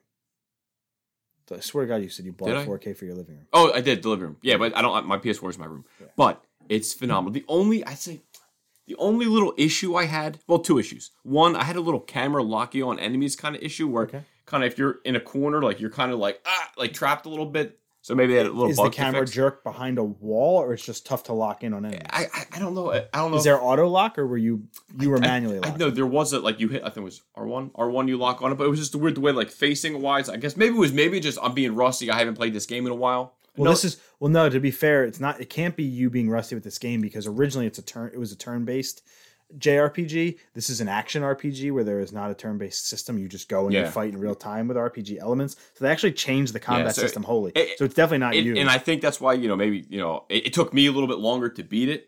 I did beat the demo. Yeah, I'm not an action RPG guy. I never was. I've tried them. I just don't love them. I'm not a huge fan, but it's funny that out of all the Final Fantasy, I honestly only remember playing 7. I don't remember 6 playing. is my favorite. The steampunk, I love 6. I think it was just 7. But one thing I forgot, I legit forgot. There's no jump. And you're used to. Do you know how many times I press circle, expecting it's just my instinct of God of War, Devil May Cry. Usually circles jump. I kept hitting circle. It's like, okay, we want ability spells. I'm like, God damn it, I want to jump. I just want to jump. That's all I want to do is jump. Then don't play Gears of War. No jumping. It's that took me so long to get used to. What human being can't jump? It's Woody Harrelson. Oh, no, come on. We know he can. But it was just like Cloud. Yeah. He was awesome. Yeah. His abilities, his playing, even Barrett. Barrett was a badass. When you get to use his specials, he's awesome. He's probably my favorite part of But the original PS1. The overacting on the English well, it's dub. a Final Fantasy game and a dub. Oh my god! You expect it. It's almost like hysterical. I'm like, I forgot. Like that's how long. I wonder if they go line for line or if they change the wording up. I'd be interested to see. There's going to be somebody that does a comparison side by video. side. I would be interested to actually watch that, but dude, I think IGN already has. I freaking loved it. Like in the demo, you get to play the one big bad boss everyone like hates. Oh, good. It So you get at least a taste of boss. Oh, you get a big taste of. Like I thought it was like for me. I think You said it took you a little it longer. was than probably how like an hour. It was Okay. probably like an hour because I'm getting with the controls. I'm messing up, and then the first time, I was still getting used to switching character. Like again, I'm not used to switching in and out characters, and I let Cloud died, and I was like, it ain't even fun. So I just How big is your party? 4? 2. So at least me, I only had 2, unless someone figured out a way. I only had Cloud and Barrett. You might get it more as the game progresses. Yeah, because like the girl was doing another side mission, but you didn't get to use her. Yeah. But I mean, I thought they were a great combo. I thought it was fun. The boss was, I forgot how hard he was, but when I beat him, it was the second time, and I had like 9 potions left. I felt good about myself. Satisfying. You know, I'm not as good as I'm nowhere near. God knows I'm not the best gamer, but I had a blast, and I'm probably gonna pick this game up. It is. Just keep in mind that this is part 1. I know This game's going to end in Midgar, and then part 2 is going to come out eventually. This is not the full game, I know, which is insane. People forget about that. I think that's going to end up hurting the game in the long run. I think it's going to hurt the game in the long run, and I think we were watching the Flyers game in the background. There's 15 games left in the season, guys. They're battling for first place. Let's fucking and go. We're heating up. Yeah, it's 2-0 here, and they've won 7 in a row. I just want to listen to this podcast in 5 years and remember that the Flyers won 7 in a row at one point. So I'm jacked on this. I've been waiting since 2012 for them to be good again. So I am so psyched for you. Yeah. Right? Like anytime Sam gushes about a game, I don't care if it's fucking Fart Academy. And like and it's a rhythm game where you fart the music. I don't play as much games as I used to, just I don't know if it's shows or movies. Like there's only so much time you can dedicate. Allocation of time, but it's also dedication of time. True. Think about me as the diehard gamer that I am and was. I play games like crazy 3 hours a week now. I don't get to play games as much anymore because I have a daughter. Yeah. I have to be really conscious of the time I spend on my games. So there have been dozens of games that I started since Ashley got pregnant that I just never finished. Luigi's Mansion 3, I'm not finished it. Link's Awakening, I'm not finished it. So there's like a lot of games that in my backlog, if you will, that I have to go back and finish, but I don't want to right now. Because it's dedication. I have to fucking remember where I was and remember everything that happened and get like myself back in it mentally just to only play it for an hour before I have to go to sleep because I have to get up for work the next day and then go be a dad and I just don't get to play it. And the weekends, fucking forget about it. She doesn't sleep as much anymore because she's getting older. She sleeps an hour and a half a day. I'm like, I need more than that. I just used to sleep 3 hours at a time. So like I do not get to game as much. So like right now I am super concentrated on going back and playing Pokemon in order. Yeah. So I just got my 8th badge and I caught Lugia in Soul Silver. Hey. So I'm about to go to the Elite 4 in Soul Silver, then go back to Kanto, then I'll jump into Emerald for Gen 3, and then I'm Platinum, and then White 2. Yeah, you got a long way to go, brother. I am concentrated on that because it's easy to pick up my handheld. Yeah. I asked Popejoy to give me back the BioShock collection because I was dying to play BioShock 2 because I wanted to go back and play the DLC. He gave it back to me. It's over there. I haven't taken it out and played it yet. And that was almost 3 weeks ago. Because I just don't have time to play console games. Yeah. And this is a weird thing, but my PS4 is in my basement, which it's the most uncomfortable room for me because I don't love this room yet. We haven't finished it. Yeah. It's a finished basement. We haven't done what we want to do with it yet. Then you'll be the more smallest TV in the house. It's like it's like a 50, right? It just looks small. It's a 48, and it's like. Everywhere I look, there's the kids' toys, and I can't get myself into. Yeah. Plus, it's higher up, so then the chair I have is lower, so I'm like looking up at the TV a little bit. I just don't play console games as much as I used to, and I want to. Final Fantasy VII will not be my starting point. I am not going to buy it. I'm not going to play it. I'm not going to download the demo. So I'm glad one of us is, and I'm super psyched that like this is going to be a dedication of your time. Oh my dude, this is so like I know you're all 2020. I know you're not 2021. See, this is the thing. I know you're not the plow through it guy. Like I know you're the I don't know. I plowed through Devil May Cry and God of War pretty fast. But they're like franchises you've loved. No, true. Final Fantasy's one you're Uncharted. Back into. When I banged out all 4, it was. But you didn't bang out the 5th one. You've been playing that for about 3 years. No, play it. Didn't go in the system yet. You haven't started it? No. Then give me the fuck No, back. I said that's what I was like. I would love to beat that before I start Final Fantasy. Yeah. Because that's the last. Well, I mean, I do have another. Neo. Hey, oh my God, I got it right. First baby. time, That's baby. still sitting there. Well, Neo 2's coming out this year too. So I got a lot of games to play. And if you like Ghost of Tsushima and all that good stuff. Which, right to our next story, Ghost of Tsushima finally gets a release date, June 26th. And that is not far. No, it's not. And I'm like, God damn it, that's not enough time for me. Final Fantasy's what, April? April. This 2 months though. It looks, dude. I think the game looks gorgeous. 2 months to get out of Midgard. Did you watch the trailer they just dropped today? They dropped a story trailer, which was the biggest look into the game we've ever had. We didn't know the protagonist. We didn't really have a reason to care. And now we know a little bit more of the story, and we do. And my God, Michael, it looks good. It looks so stinking gorgeous. I almost want to get I love the samurai stuff. I've Yeah, always me too. loved that stuff, and I'll get just look at the scenery, the trees, the flowers bloom. I'm good. Those cherry blossoms. Yeah, I'm good. At night, good. they Any so anime good. you see, there's always cherry blossoms. Yeah, and I'm surprised you didn't jump into Sekiro. I'm really surprised Sekiro status. That's why it won everyone's fucking game of the year. I know. Last year. Besides, I think IGN. I have to check my PS4 game. Maybe I bought it and it just. I don't think you did. I don't think you did. It's one of those incredibly hard games, even on easy. That's not my style of game, but I am super interested in Ghost of Tsushima. And what's crazy about this game is it's a PS4 game and it looks like a PS5 game. This is stunningly. This is going to pull every ounce of power out of that PS4. Yeah. Your PS4 is going to smoke. You might need a fifth. Yeah, chill, because that's how my Sega broke. Seriously, no joke. I played it. It started smoking, and that's how my Sega broke. And you've never had a Sega since. Legit. That's when I went to. Then I went to PlayStation 1. Yeah. Is that Games Done Quicker? No, GDC is the Game Developers Conference. Oh, postponed until summer. Yeah, GDC is supposed to be now. It was right after PAX East. It's going to be delayed until the summer because of coronavirus. And I think the question to be asked is, will E3 and Gamescom, which are the two biggest gaming conventions of the year, be next? And the ESA says E3 will go on even with a state of emergency currently in LA. Right now it's March. It's how? Ain't everyone backing out? Right now it's March. No, not from E3 yet. Microsoft, still there. Nintendo will be there. Or Sony obviously is already passed way before the coronavirus even was a thing. They've skipped it. So E3 says they're still going to go on, and it's June.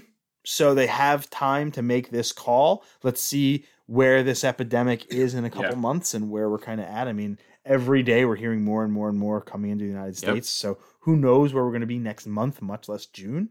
Gamescom takes place in Germany. And that's the scary part. Because the event, the venue that the venue that Gamescom takes place in has already canceled other events around that time because of it, but they're keeping Gamescom because, believe it or not, Gamescom's bigger than E3 from an attendance standpoint. Bigger. It's almost hard to believe. Double. Because E3 sucks. The only reason I like E3 is the press conferences nowadays, and that's because I'm selfish. Yeah. I like, people call it Gamer Christmas. It's no, they're just telling you what you might get to play one day. I don't know. I'm a sucker for it. I just like hype and rumors and shit. And we always cover it anyway. I'm a whore for it. We cover it big. Gamescom is even bigger, which is nuts because it's all of Europe coming to one place. Yeah. It's nuts. And America. But if they're canceling all these other things around in that venue, it's very hard for me to sit here and be comfortable with Gamescom happening. And I really, really feel a presence of that's Xbox's big show. This is a fucking launch year for PS5 and Xbox Series X. So you think they almost have to go no matter what? No, I don't want them to. E3, they're going to blow it out. If E3 continues, they're going to blow it out there. But this is a make or break year for them because they got their ass whipped this generation. They got their ass whipped by Nintendo, who has an inferior console from a power perspective. So this is your opportunity with your 12 teraflops of GPU and all the shit that's going to come with Series X, which is quite frankly awesome. This was your year to get back on track with PlayStation, and you might delay. Yeah. I think PlayStation 5 is probably safe. I don't know, man. But if these big consoles have to get delayed because of this, that's crazy news to me. So I'm excited and interested to see how all this is going to work out. But there was another con that got pushed back that's more in your realm, the Emerald City Comic Con. Let's hear your opinions on that. Which, it's in Seattle. Obviously, there's been multiple cases of people with the coronavirus. In Washington State Yeah, in general. It's the biggest outbreak in the country. So DC Comics is out. Dark Horse Comics is out. CGC just backed out. I saw that. So, I mean, I know there's already multiple dealers that already backed out. So it's like Austin Reese, Reese's Rare Comics, he backed out. Because I don't blame them. Like, you want to think safety first. You'd rather be safe than sorry. I know Red Hood Comics on IG, he said he was going to be there no matter what. He was like, I'll have great deals. Even if I'm the only guy there, come see me. So I don't know. Is this something that maybe Emerald City Comic Con postpones, cancels? Moves. Yeah, I mean. It won't be Emerald City at that point, but at the same time, who gives a shit? I mean, I wasn't going. Obviously I'm waiting for Baltimore Comic Con in October. But I mean, if you're going there, I would just be cautious. Star Wars Project Maverick accidentally leaked on the European PlayStation Network. It's going to be a game. It's unannounced. We don't know what it is, but was it in accidentally? Europe, and I'm giving air quotes. It was actually accidentally because they wouldn't have done it if it was because they leaked it by its code name, Project Maverick. If it was accidentally on purpose, it would have been the actual name of the game. But it was actually accidental, and it showed up on Europe's PSN. Not to buy or anything like that, but the art of it showed up. Project Maverick, Star Wars Project Maverick. I don't know if this is going to be a sequel to Jedi. I don't know. We're going to get that. 100% we're getting it. I just don't know if they already have that far along in development because the game just launched in November. I don't know if they're already that far along in development. That'd be a fast turnaround. Have the logo and the code name and shit like that. Like, yeah, you have the assets, but to me, that's a PS5 game is the sequel to Jedi Fallen Order. And hell, this might be too. Maybe it's one of those in-betweeners. I think this is a different Star Wars game. I think it's a new Star Wars game. And we're going to have 3 different ways to play Star Wars games on the consoles with Jedi Fallen Order, with Battlefront, and with this new project. I don't know, but that's my hunch. Google Stadia is opening a new game development studio in Playa Vista, California. And you know who's tapped to run it is actually Shannon Studstill. And you'll know her from the Raising Kratos documentary. She was next. And Yumi Yang. No, that's Yumi Yang, the Asian woman who's in it the whole time. Yeah. She's now the head of Sony Santa Monica. Oh, so the other woman, the blonde with the glasses who has everybody over her house for dinner and stuff, she is Shannon Studstill, who is now running Google Stadia's new studio. So she left Sony Santa Monica. She's now doing Stadia. Leave that for Stadia? Google money, bro. Fucking Google money. Think about how much money Sony has. Triple it for fucking Google, dude. Stadia's getting crushed. They need it. So they're going to shill out that money. Okay. Now that actually makes sense. Yumi Yang's been with PlayStation for 19 years. She was Cory Barlog's fucking right-hand woman. Yeah, and he raved about her on Twitter. Raved about them on Twitter. So we know them from that excellent fucking documentary. Another doc. Go watch Raising Kratos. You have to watch it. It's free on YouTube. Just type in Raising Kratos about the making of the 2018 God of War game on PS4. It's unbelievably good. But anyway, that's going to be the news coming out of Sony Santa Monica as we have a new head there of Yumi Yang and then Shannon Studstill taking over this new Stadia, which Stadia is going to be gone. It's not going to win. It's not going to make an imprint. It's going to fail. I'm sorry, Google, just like your fiber, it's going to go away. And it's a shame because I love gaming, but this is just proving that streaming gaming is not what people want right now. No. They still want console. They still want physical media. They still want that opportunity. They still want handheld. Buy physical games. I don't care. I'd rather drive to the store than rather just go get it digitally. A lot of Switch games I play aren't available physically because they're indie games. Okay, different story. If it's available physical copy, I want it. I regret it. The only 2 games I have on Switch that are major titles that are not physical I own, which are both mistakes that I don't own them, but I just wanted to play them so bad at midnight at launch that I bought them digitally, was Mario and Rabbids Kingdom Battle and Smash. Just wait till it dropped to $10 and just pick them up just to have them. Smash ain't dropping to $10, bro. Never? 10 years? No. 10 years from now? Never. No, Melee is still $60. That was a GameCube. It's the best one, but fuck, Brawl is like $50 still. Brawl is expensive. Like Smash will never go down. It's super popular. So moving into music, one story in music, then a couple wrestling stories before we move to Sam's CGC Spotlight. Discovered another. I mean, I discover new bands every day, but I felt, what's the word? I felt compelled to talk about this band, Callaway Circus. Number one, I was drawn to the name. I was gonna say I like the name. Sick name. Okay, And I like the name. I'm pretty sure I used to listen to a band just named Callaway back in like 06, 07. I'm almost positive. But you add a circus to it. I'm thinking fucking Barnum Bailey fun, baby. Let's fucking go. Who am I speaking to? Barnum or Bailey? Dude, what a horrible movie. I love this. I love Two for the Money. I don't care. I love It's Two for so the Money. good. I love it. Is that you, Dad? I freaking love it. Anyway, so Callaway Circus, they just released a new record called Entropy.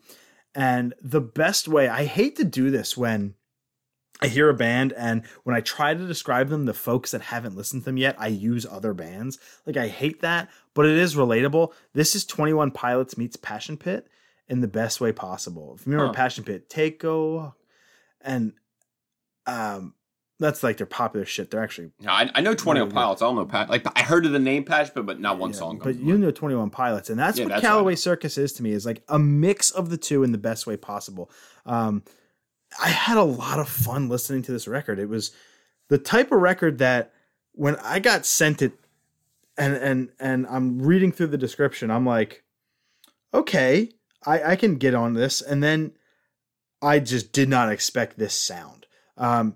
It's a lot of synth. It's a lot of trance. It's a lot of rock and roll. It's a lot of almost metal sounding. And it's kind of all over the place on the spectrum of music. It's a beautiful musical record. The lyrics hit hard. I'm going to be honest with you. It's comprised of two guys, Ben and Tyler. Their combined age is 40. Wow. 21 and 19. God bless them. Like, just killing it, right? Like, making music. So I think a lot about,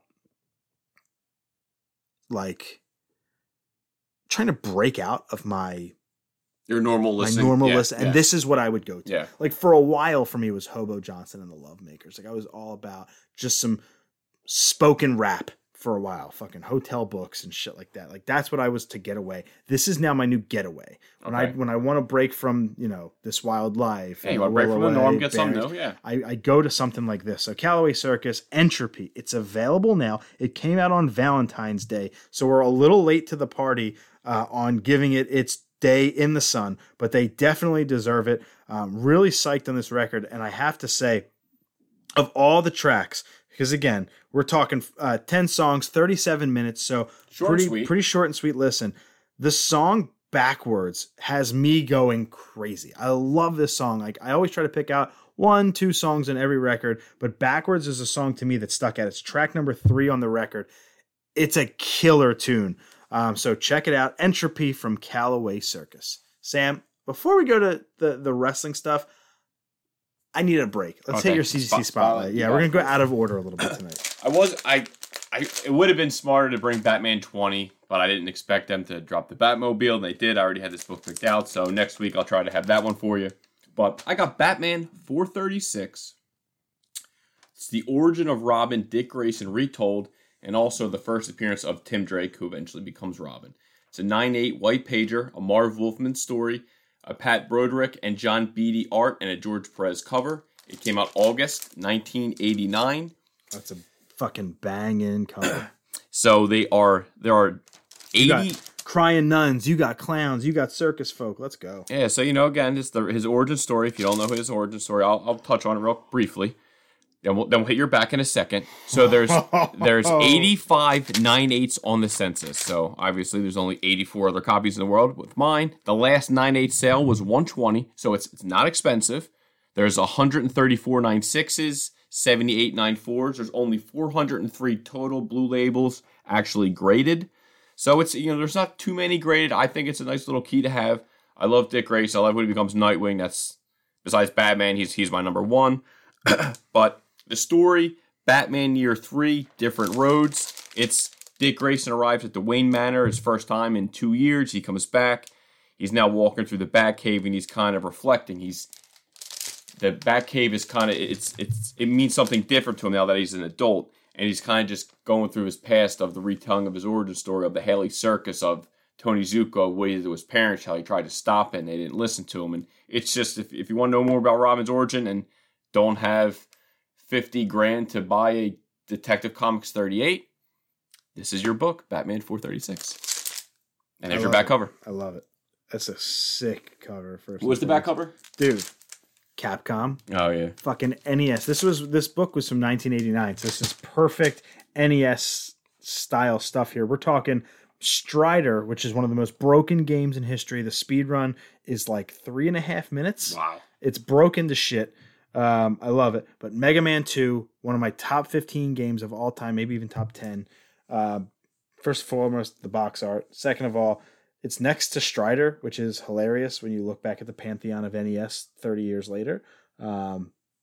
Wow. But get set for radical action. Mega Man 2 and Strider. Stand by, gamers. Capcom introduces 2 new thrilling games to its Nintendo series. As always, the graphics are hot and the action intense. First, experience the ultimate character adventure game. As Mega Man, one word, you must conquer and control the 8 empires of the evil Dr. Wily. But beware of his sinister robots that rule each empire. Their special powers present a unique challenge at every level. Then, prepare for undercover action as the Strider. Your orders are to enter Russia and infiltrate the Red Army, returning enemy secrets to your superiors.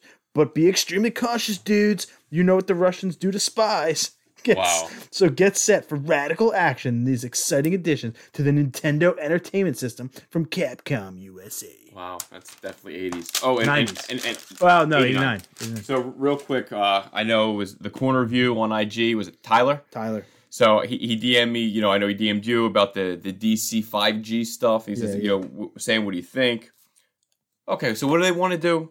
Yes, when our friggin' listeners ask us questions, we're going to answer. I think it's dumb as shit. They want to replace Bruce Wayne as Batman with Luke Fox, who's Lucius Fox's son, as Batman, which, number one, I think's freaking dumb. They want to have Captain Boomerang take over as Barry Allen, and they want, for Diana, they want her replaced by a plus-sized Cassie Sandsmark. I don't even know who the hell that is off the top of my head. I understand you want to diversify, you want to give different stuff, but Batman's been around over 80 years. That's almost 80 years. Yeah, you know what I mean? I mean, come on. Like, if you want to have these characters, give them something new.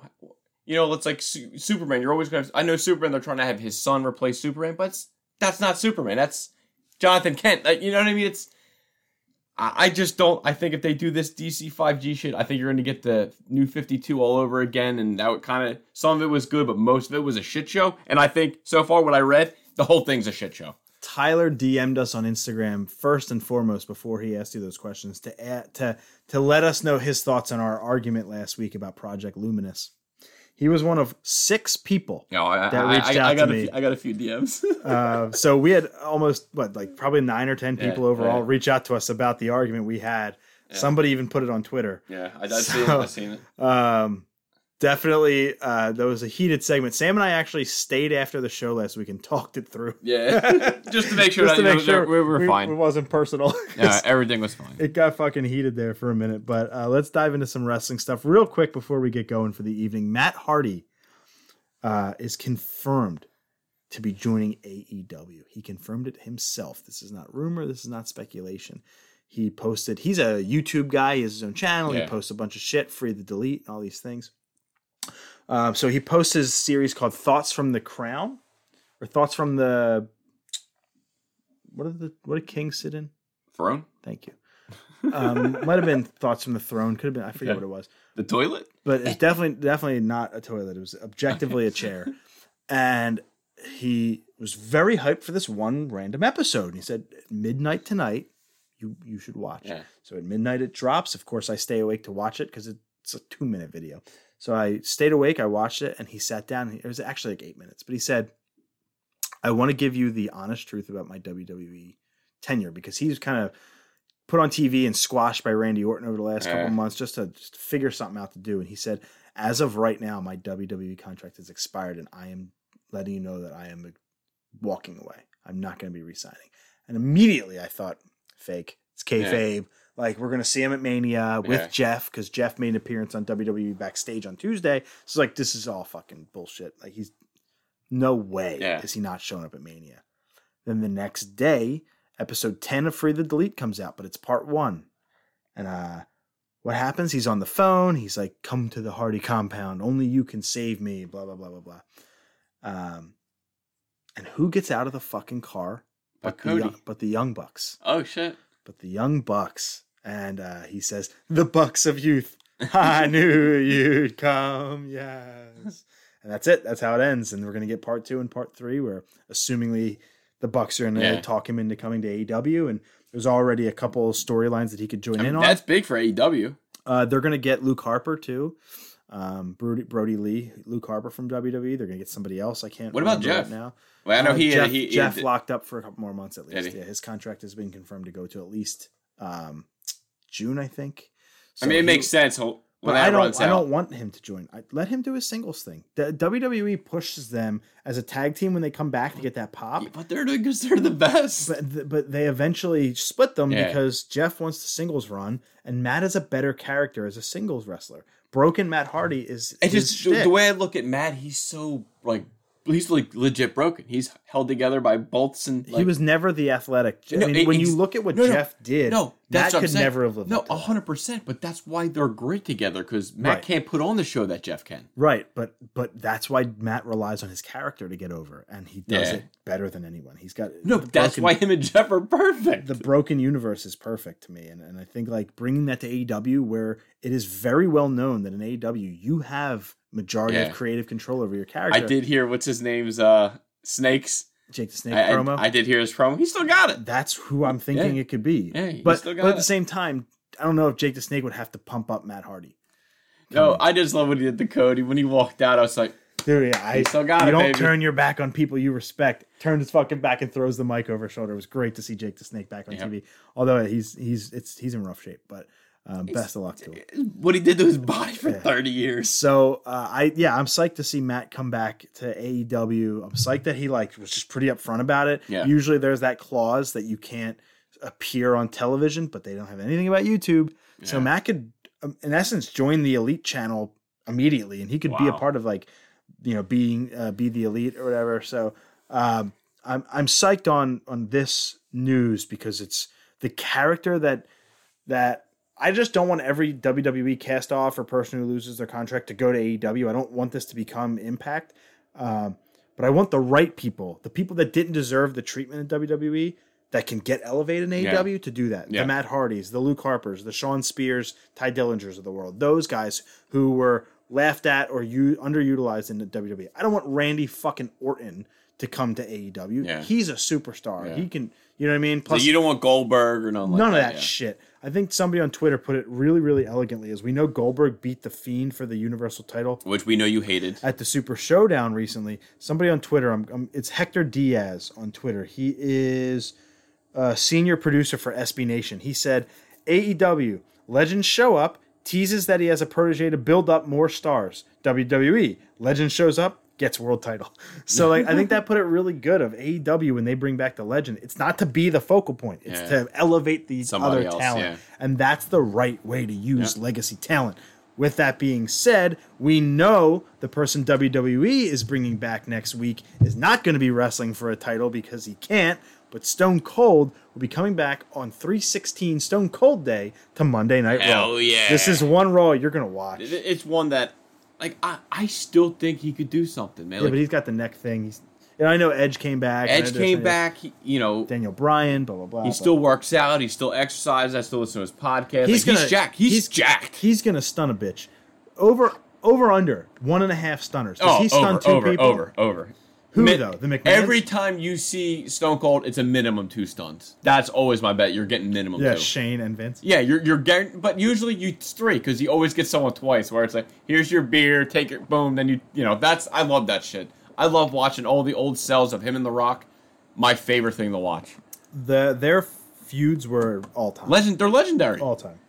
Arguably the greatest on mic promos back and forth Both of them. ever. Both of them. Yep, Ever. I agree. Stone Cold's ring work was never technically proficient, but again, he's the type of guy whose character got the him job over. done. Got him over. So he's the Once you heard that glass break, the fucking place erupted. every time. And it will on Monday. Oh my god, yeah. I'm a fan I might of throw my beer. I'm a fan of the surprise comeback. Like Jake the Snake. We had no idea he was coming back to Dynamite last night, but Stone Cold, You had no idea that Edge was coming back. I didn't see it. Nah, Oh, you knew? That was pretty out there. never confirmed because we all thought he was never going to wrestle again, but there were heavy rumors. But Stone Cold, you announce it a week and a half because WWE is getting hurt in the ratings. Yeah. So you need to announce it to get people like you to watch and get people like me to watch now. So my wife is the only one in my house who watches Raw. So, like, of course I'm going to tune in. But I'd have preferred it if it just happened and then the show opens and it's... You would have lost your shit. Twitter would have lost its shit, and I think that's the thing that drives viewers. Do you know the one of the highest rated segments of the Attitude Era? The highest rated was when Mick Foley won the title. He beat Triple H with a chair shot, and he won the title. And The Rock is carrying him around, and he's got it up on his shoulders and shit, and they're all celebrating. I think Stone Cold actually came and hit him with the chair, Triple H with the chair, regardless of how it happened. Do you know why it had such huge ratings? Because it was taped on tape delay for about an hour. It wasn't actually live. Okay. It was about, I think, because they were in a different coast or in a different country or whatever, so it was a little bit delayed. WCW that night, Monday Nitro, was taping live, and Tony Schiavone on commentary said, you can stick around for Hogan versus Sting, or you can go over to that other show where that chump Mick Foley wins the title. Immediately, people were like, what? Boom, change the channel. And that's like, some say that's the beginning of the end for WCW for a lot of people. Because he told people to go over there. Well, he was making fun of it. Like, why would you want to go see a schmuck like Mick Foley when we have Hulk Hogan and Bret Hart and Macho Man Randy Savage? But everyone still went over. Everyone went over. They lost a ton of ratings. They had over 7 million viewers live that night to watch. Cactus Jack was my shit.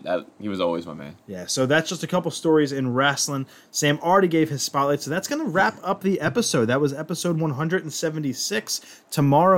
Tonight for a lot of you, we're going to be at the Foundry in Philadelphia interviewing Bearings, one of our favorite new bands of the year. Sam's checked them out. You've been a big fan since you started listening. Yeah, I definitely like a lot of songs by them. So I'm psyched. I've been talking about them for a little bit now. They're from Ottawa, Ontario, Canada, so we're definitely going to talk a little bit of the Letterkenny. Oh, Jesus. A little Degrassi, little hockey. But I'm psyched on this interview. We're really looking forward to it. And then we'll stick around for the show, and we'll do a show review. That'll drop Monday the 9th, so look forward to the Bearings interview on Monday, and then we'll be back next, Friday again for episode 177. I just need my bearings for next episode.